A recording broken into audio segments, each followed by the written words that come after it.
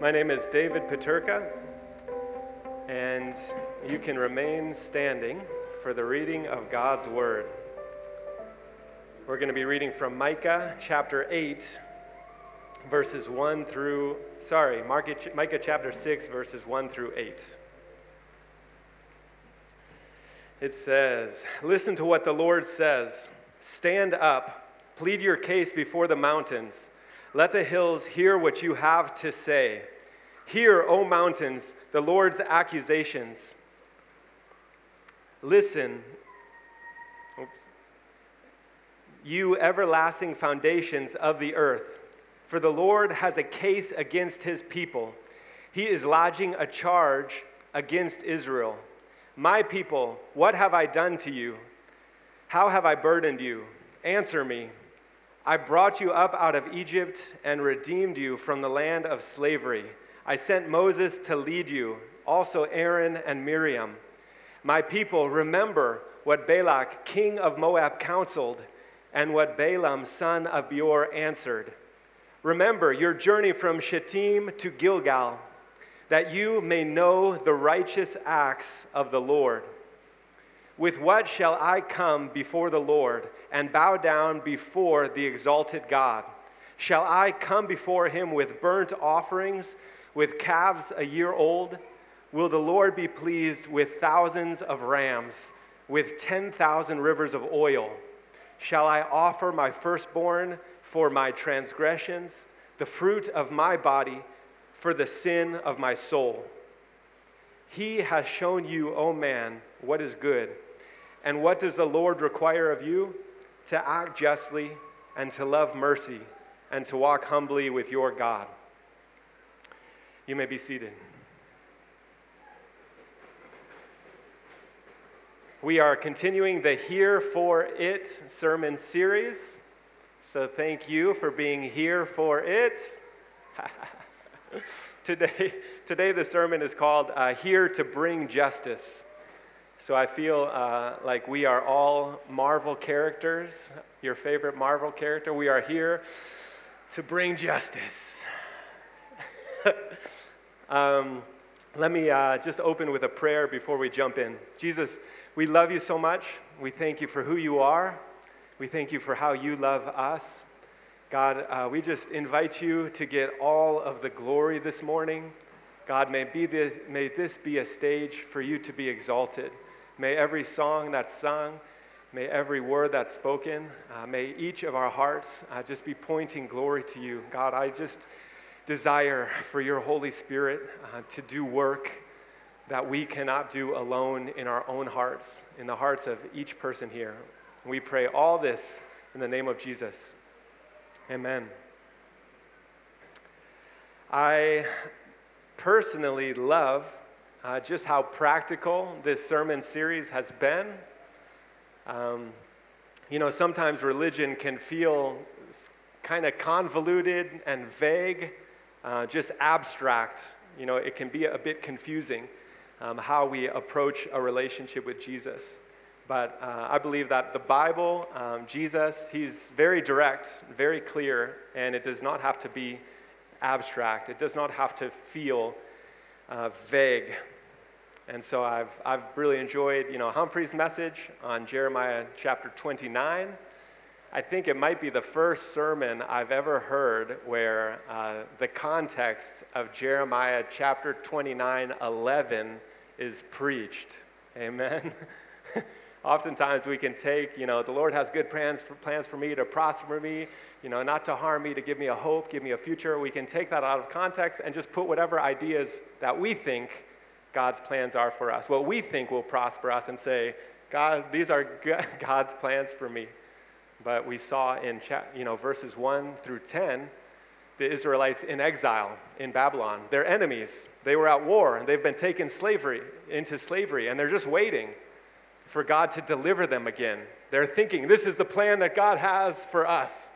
And Jeremiah says, seek the prosperity and the welfare of the city that God has carried you into exile. For in the prosperity of your enemy's city, you will find your own welfare. Woo! Jeremiah is telling them, Hope for the best for your enemies and actually seek their prosperity, for in their prosperity you'll find your own. It's like, I don't know if I like God's plan for me. And Romans chapter 12, verses 9 through 21, Fred preached last week. One of my favorite passages in Scripture. It's highlighted. There's a square around those verses in a highlighted neon orange. And it's just an incredibly concentrated list of commands. And I loved, Fred took us to the context of that passage and said, hey, you know what? Romans is saying that this is only possible with God. This is not a list of do's and don't do's just for the sake of us feeling burdened, like, my goodness, I got to try to do better. I got to try to stop doing all this stuff.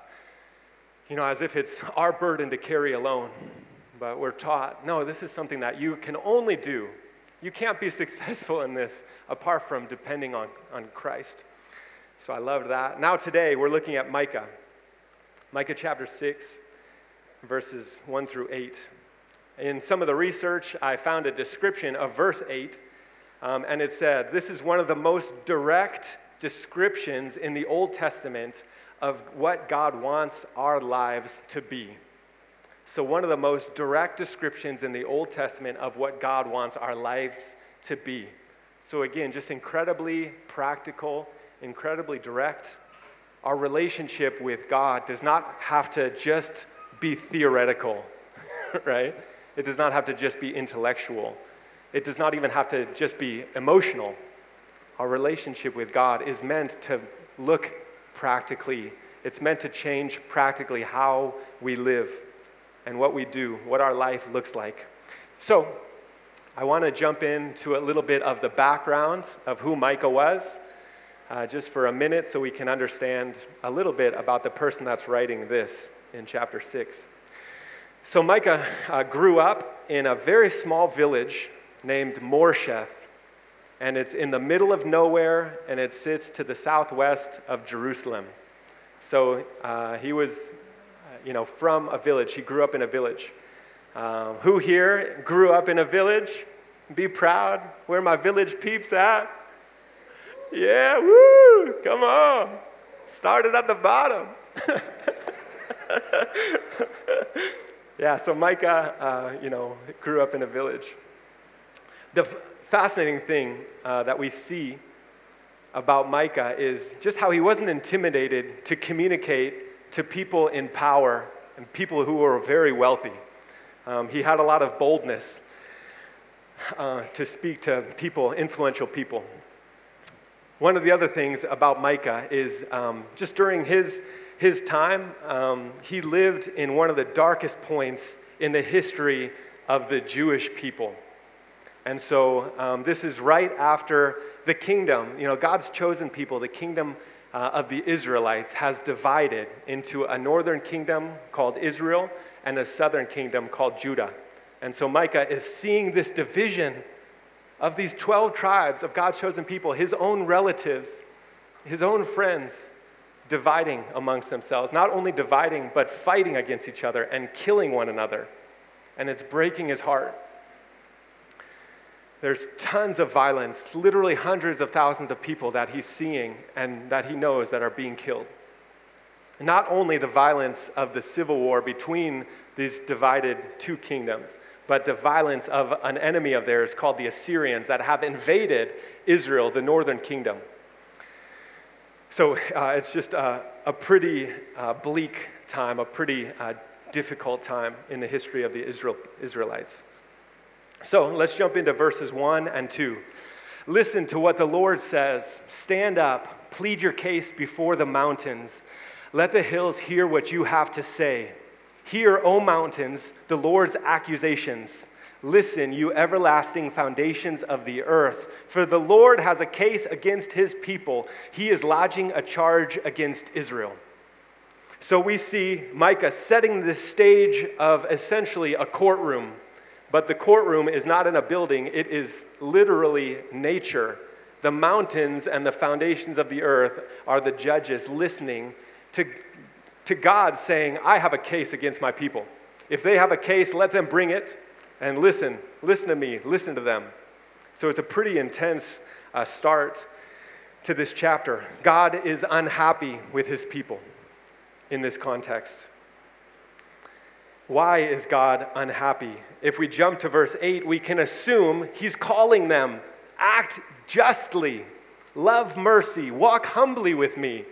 So we can assume that the Israelite people, the people in Judah, again, Micah is from this southern kingdom of Judah. We can assume that these people are not acting justly. They're not loving mercy. They're not walking humbly with God. So one question that I had was, why would someone not act justly? Why would someone not love justice?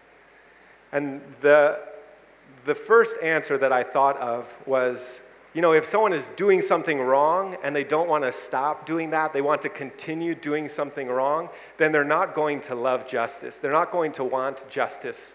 They're not going to want someone to act justly toward them because they don't want to get the punishment of the wrong thing that they're doing. So we see, again, we can come to the conclusion that the Israelite people are walking in evil practices and they're not wanting to change.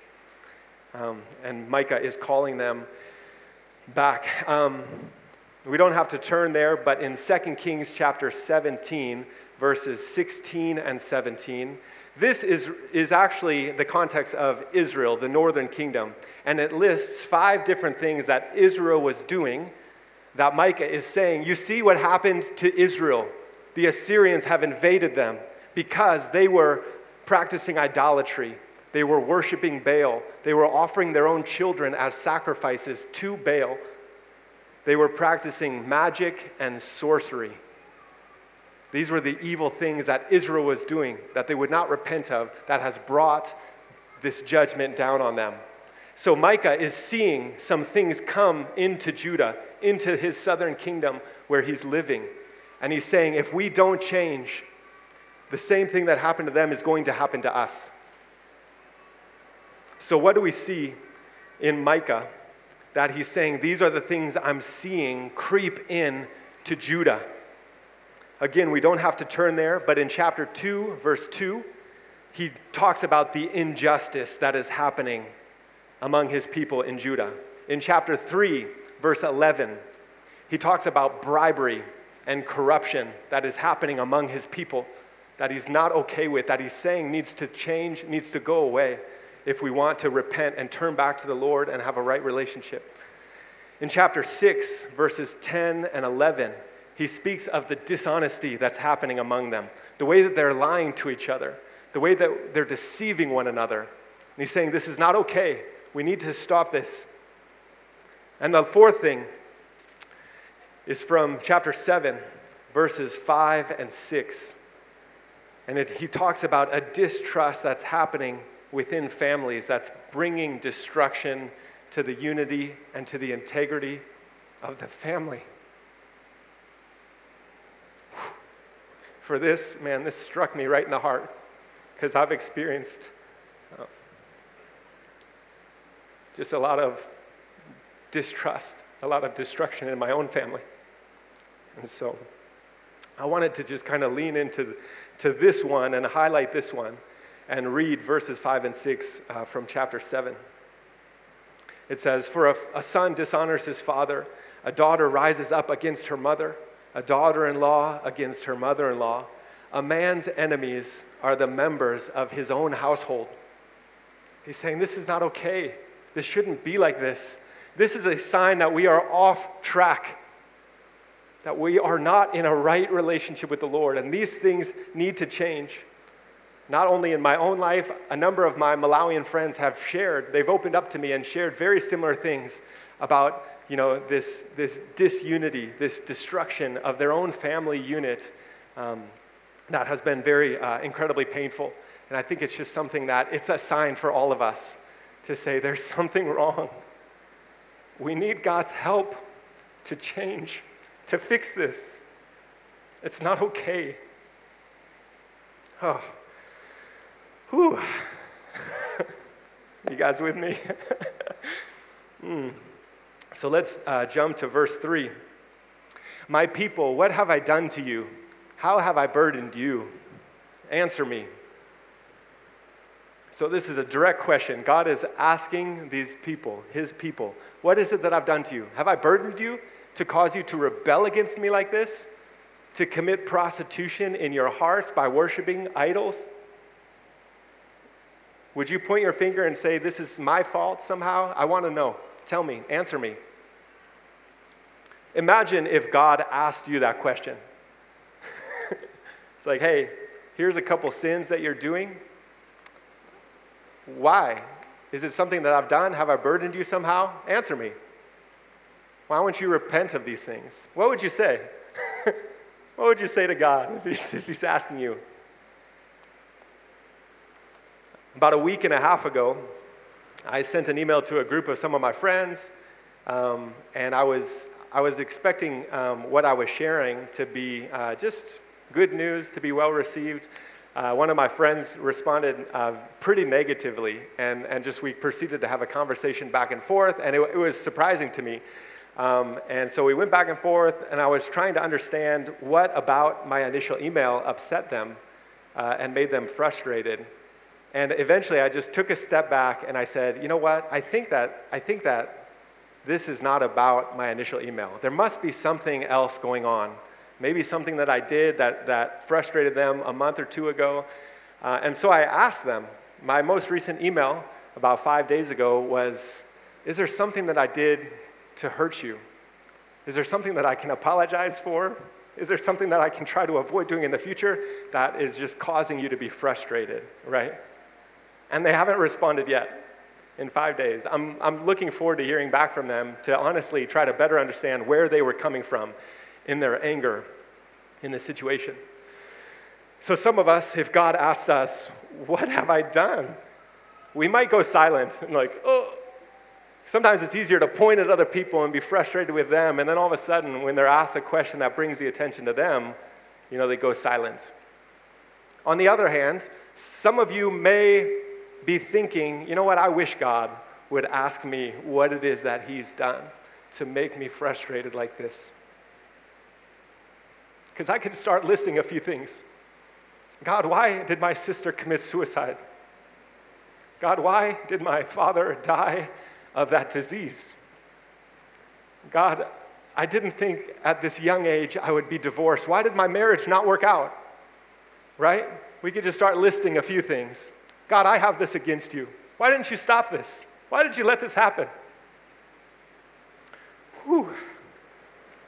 For me, I asked the question of my friend in genuine confusion, because I don't know, and I still don't know if they're frustrated about something. The amazing thing about God is when he asks a question, he's not actually confused, right? He's not actually looking for an answer. He's redirecting the attention back to us or to something else. So let's look at verses 4 and 5. I brought you out of Egypt, and I redeemed you from the land of slavery. I sent Moses to lead you, and Aaron and Miriam.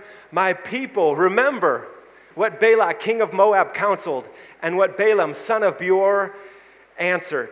Remember your journey from Shittim to Gilgal, that you may know the righteous acts of the Lord. So I feel like God is asking them, what is it that I've done? Let me divert your attention away from how you feel like I am somehow to blame for your disobedience. And let me just point you in the direction of how faithful I am and how much I love you, how good I am, all the amazing things that I've done in your life. Woo!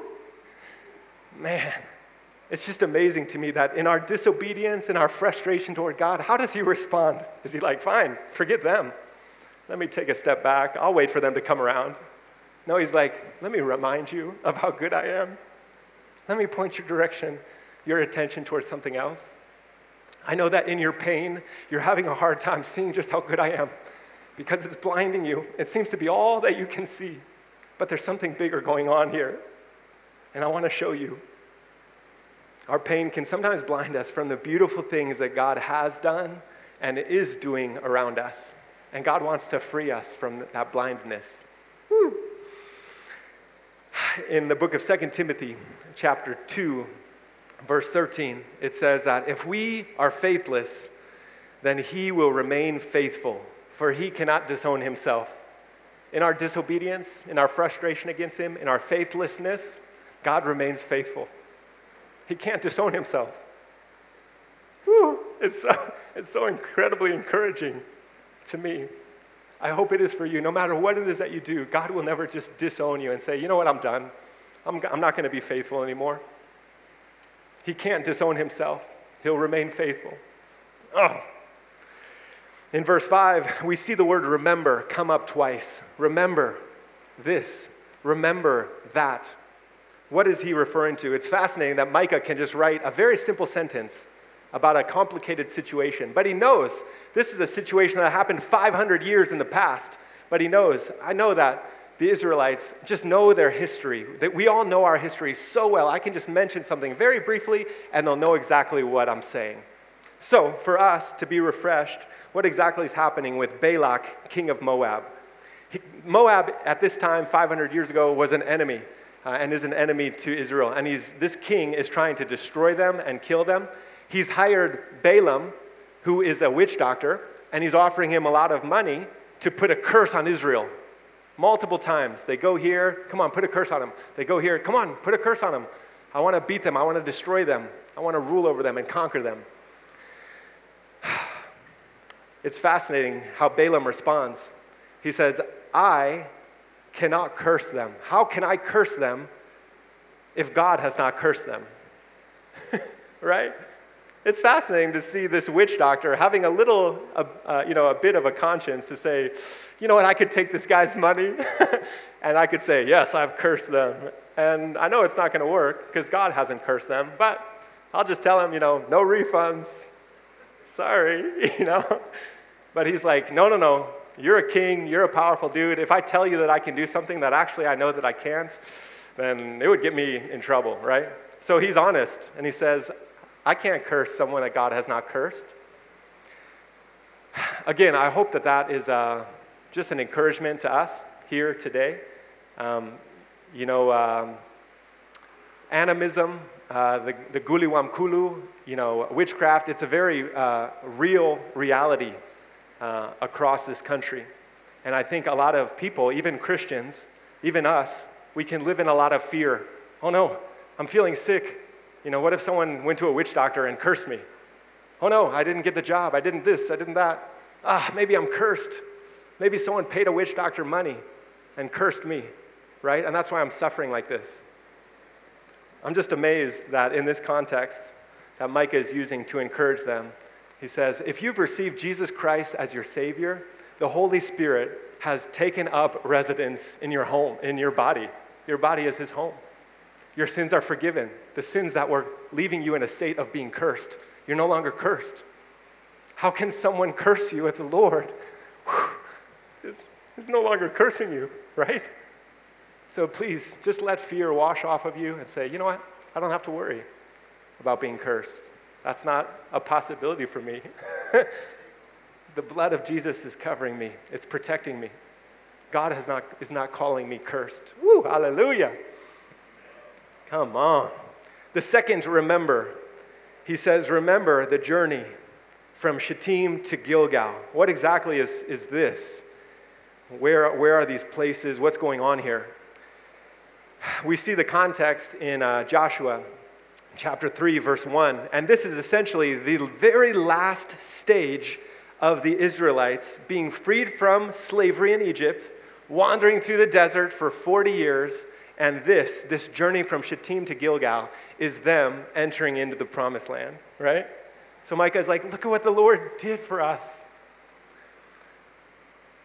This verse 1 in chapter 3, it says, then Joshua rose early in the morning and they set out from Shittim. And a little bit further in the verse it says, and the Israelites crossed the Jordan River on dry ground as God miraculously parted the water. So that's what Micah is saying. Remember what God did? He brought us into the promised land. Again, I want to encourage all of us to remember, even the moment, if there was a moment that you can point to say, man, I remember when I confessed of my sin. I remember when I asked the Lord to be my Savior. I remember when God miraculously parted a river of my sin. And I walked on dry ground into the promised land of salvation. Woo, man. Micah is saying, look back at the good things the Lord has done for you and remember those things. This made me think of communion. You know, in the Bible, Jesus says, hey, when you do this, when you break the bread, when you drink the cup, you know, do this in remembrance of me. Remember, right? There's this, this diagram that I've seen of like a ledge, a cliff, and then another cliff. And it's like, this is our sin, this is where we are, you know, and this is heaven, this is where God is. And there's a cross that goes across this valley that is totally impossible for us to cross. And it's the cross of Jesus that we get to walk on, you know. And I love that. I saw something more recently that's a little bit more complex that I believe is helpful. And so it's a line, and then there's a dot when we gave our lives to the Lord and asked him to be our Savior. And then two things start to happen. There's a line, the line breaks into two, and there's a line going down and there's a line going up at an angle. And the line going down is our increased awareness of our own sin. So we have an increased awareness. Oh my gosh, I didn't know that I was that sinful. As the Holy Spirit starts to convict you, you'll spend the rest of your life being convicted by the Holy Spirit. Oh my gosh, there's something else that I need to repent of. There's something else that the Lord is wanting to free me from. Whew, I didn't realize that I was this much of a mess, right? And then the increasing line is our increased awareness of just how faithful God is. Oh my gosh, God knew that I was this sinful. He knows that I'm more sinful than I realize, and I'm going to find out about other sins down the road. But he loved me even in that state. He sent his son Jesus to pay the price of this sin. So then what happens as we progress, and these two lines get bigger and bigger and further, is that the cross of Jesus Christ gets bigger and bigger. And we say, oh my goodness, when I was this sinful, God was just that righteous. And he saved me through Jesus. So again, coming back to communion, you know, sometimes I think about, I wonder what the first communion ever was like, right? After Jesus ascends into heaven, and all the disciples, they gather together and they say, okay, Jesus told us to do this, you know, like we did at the Last Supper. He said, do this in remembrance of me. All right, we got Paul here, we got Mary Magdalene over there, we got Peter back here. Okay, let's have this communion. And I just wonder what that would have been like. And I compare it sometimes, you know, I just feel like every church, most of the time I've ever been in, just makes it this very somber experience. And they dim the lights and they play a really sad song, and essentially they're just like, okay, confess all your sin about how bad you've been, you know, like over the last month or whatever. And I'm just like, I would just wonder if they, in this first communion, they're like, man, Paul's here. You guys, let's remember Paul, right? He was on his horse, and he was going to Damascus to arrest me because I was in Damascus, and Jesus knocked him off his horse. And now he's here among us proclaiming the very gospel that he was trying to stop with all of his might. My goodness, Mary, you had 7 demons, right? You had 7 demons. And then you met Jesus. And you just like, you got freedom from all those demons. My goodness, I remember that. Peter, remember when you just like abandoned Jesus? 3 times you totally denied that you even knew him. You said you had nothing to do with him. Remember that? I remember when Jesus was resurrected and he met you on the shore of the lake and we had breakfast together and he restored you into ministry again. He forgave you. He said, I want you to feed my sheep. I want you to tend to my lambs. Isn't that nuts? My goodness. And so again, I think that, you know, recognizing how sinful we are and repenting of our sin is important, but I believe that it's meant to be balanced by a celebration of how faithful and good God is. Woo. That he has the power to save us, even in the sins that we're repenting of. Hallelujah, man. I feel like I need to stretch something. It's like, Jesus, you're so good. God, you're so faithful. Thank you for reminding me as I'm taking communion just how good you are.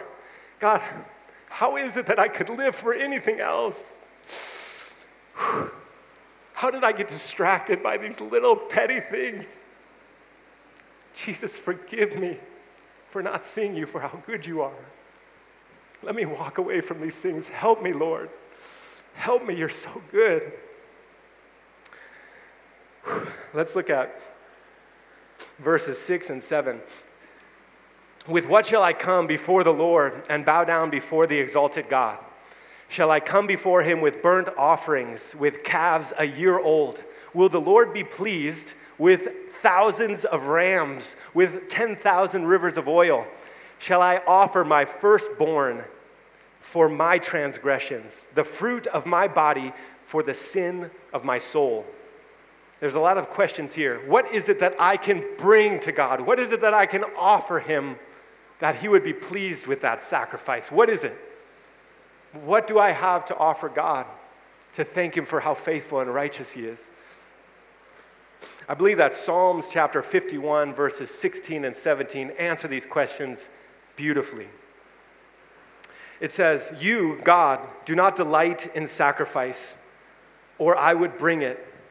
You do not take pleasure in burnt offerings, but my sacrifice, God, is a broken spirit, a broken and repentant heart. God, you will not despise. What is it that I can offer to God? What is it of value that he would want from me? Is it something that I can do? Is it something that I can sacrifice? The only thing of value that we can give to the Lord is our broken heart and our repentant heart. That's what he takes delight in. That's what he's pleased by. Man. Sometimes religion has a negative connotation. Of course, Christianity is a religion, but it's like the image maybe you've heard before where God is at the top of a mountain and Muslims and Hindus and Jews, and Christians, it's like we're all at different places in the bottom of this mountain. And we're all just trying to find the path to get up to God, right? It's like, maybe I can do this. I got to stop doing this. And I'm just working my way to try to get closer and closer to heaven. But I believe that Christianity is the only religion in the world that flips that totally on its head and says, you know what? It's not about how we can work our way to God. God humbled himself to the point of becoming a human. He humbled himself to the point of dying to pay the price of our sin. And he came to us. It's not about us working our way to him. It's about the reality that he was among us. Emmanuel, God is with us, and that he has done the work to save us if we repent of our sin. And so I think it's just important to identify if there's any elements of religion in our hearts. You know what? I think that I have something to offer God. I think he'll be pleased with this. I think he'll like what I have to give him, what I have to do for him. Just let that crucify inside of you, because it's very evil, and it's not rooted in a relationship with Jesus. It's rooted in a relationship with yourself, saving yourself, not Jesus saving you. Religion says, I messed up. Maybe you've seen this meme before. I messed up. God is going to kill me. My dad is going to kill me. But the gospel of Jesus says, I messed up. I need to call my father, right? People who have a religious approach toward God are going to be terrified. Oh, I messed up. Dang it, I've been trying to do my best to offer all these sacrifices to him, and I've made a mistake. God is going to be so angry with me. That's not a relationship with Jesus. A relationship with Jesus is, man, I made a mistake. I messed up.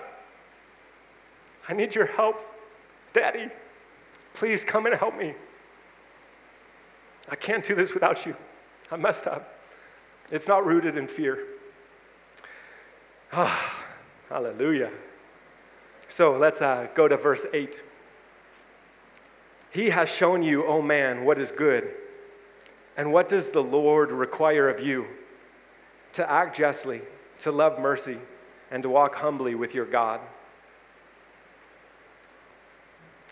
I love that this verse is, I believe it's describing God. God is a just God. God is a merciful God. And so Micah is just saying, let's be like Daddy, Let's just act the way that he acts. Let's act justly. Let's love mercy. Let's walk humbly with him. knowing that we can't be like him alone, but we need him to help us. We need him to transform us.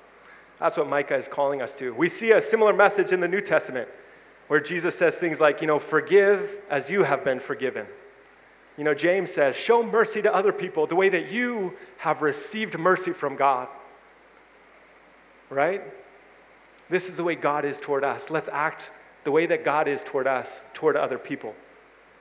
That's what Micah is calling the Israelites back to. Jesus says the same thing, something very similar to this verse in Matthew chapter 23. And it's in verse 23. And Jesus is speaking to the leading religious officials of Judaism. So they're essentially like the pastors, they're like the priests of the Jewish religion. And Jesus himself is a Jew, so he's speaking to his own leading religious authority, right? And in Matthew 23, it's just a list of the woes that Jesus has against the Pharisees. And he says, woe to you, teachers of the law, you Pharisees, you guys are hypocrites. You give a tenth of the spices that you grow in your garden, mint, dill, cumin, even the little herbs that you grow, you give a tenth of those. But you have neglected the more important matters of the law: justice, mercy, and faithfulness. He goes on to say, everything that you guys do is just for the appearance of other people so that you look good. You're actually like a tomb that looks beautiful on the outside, but inside it's nothing but dead bones. And you guys travel over land and sea to make a single convert, but you make them twice the son of hell that you are. You guys are just a bunch of snakes. You're a brood of vipers. Woo! It's intense. Jesus was an intense dude sometimes. To the leading religious officials, the authority of, hey, if you want to know about how to be in a relation with God, come to me, I'll tell you, right? He's saying, you guys are blind guides. You're misleading people. And you're leading them right into hell, where you yourselves are going.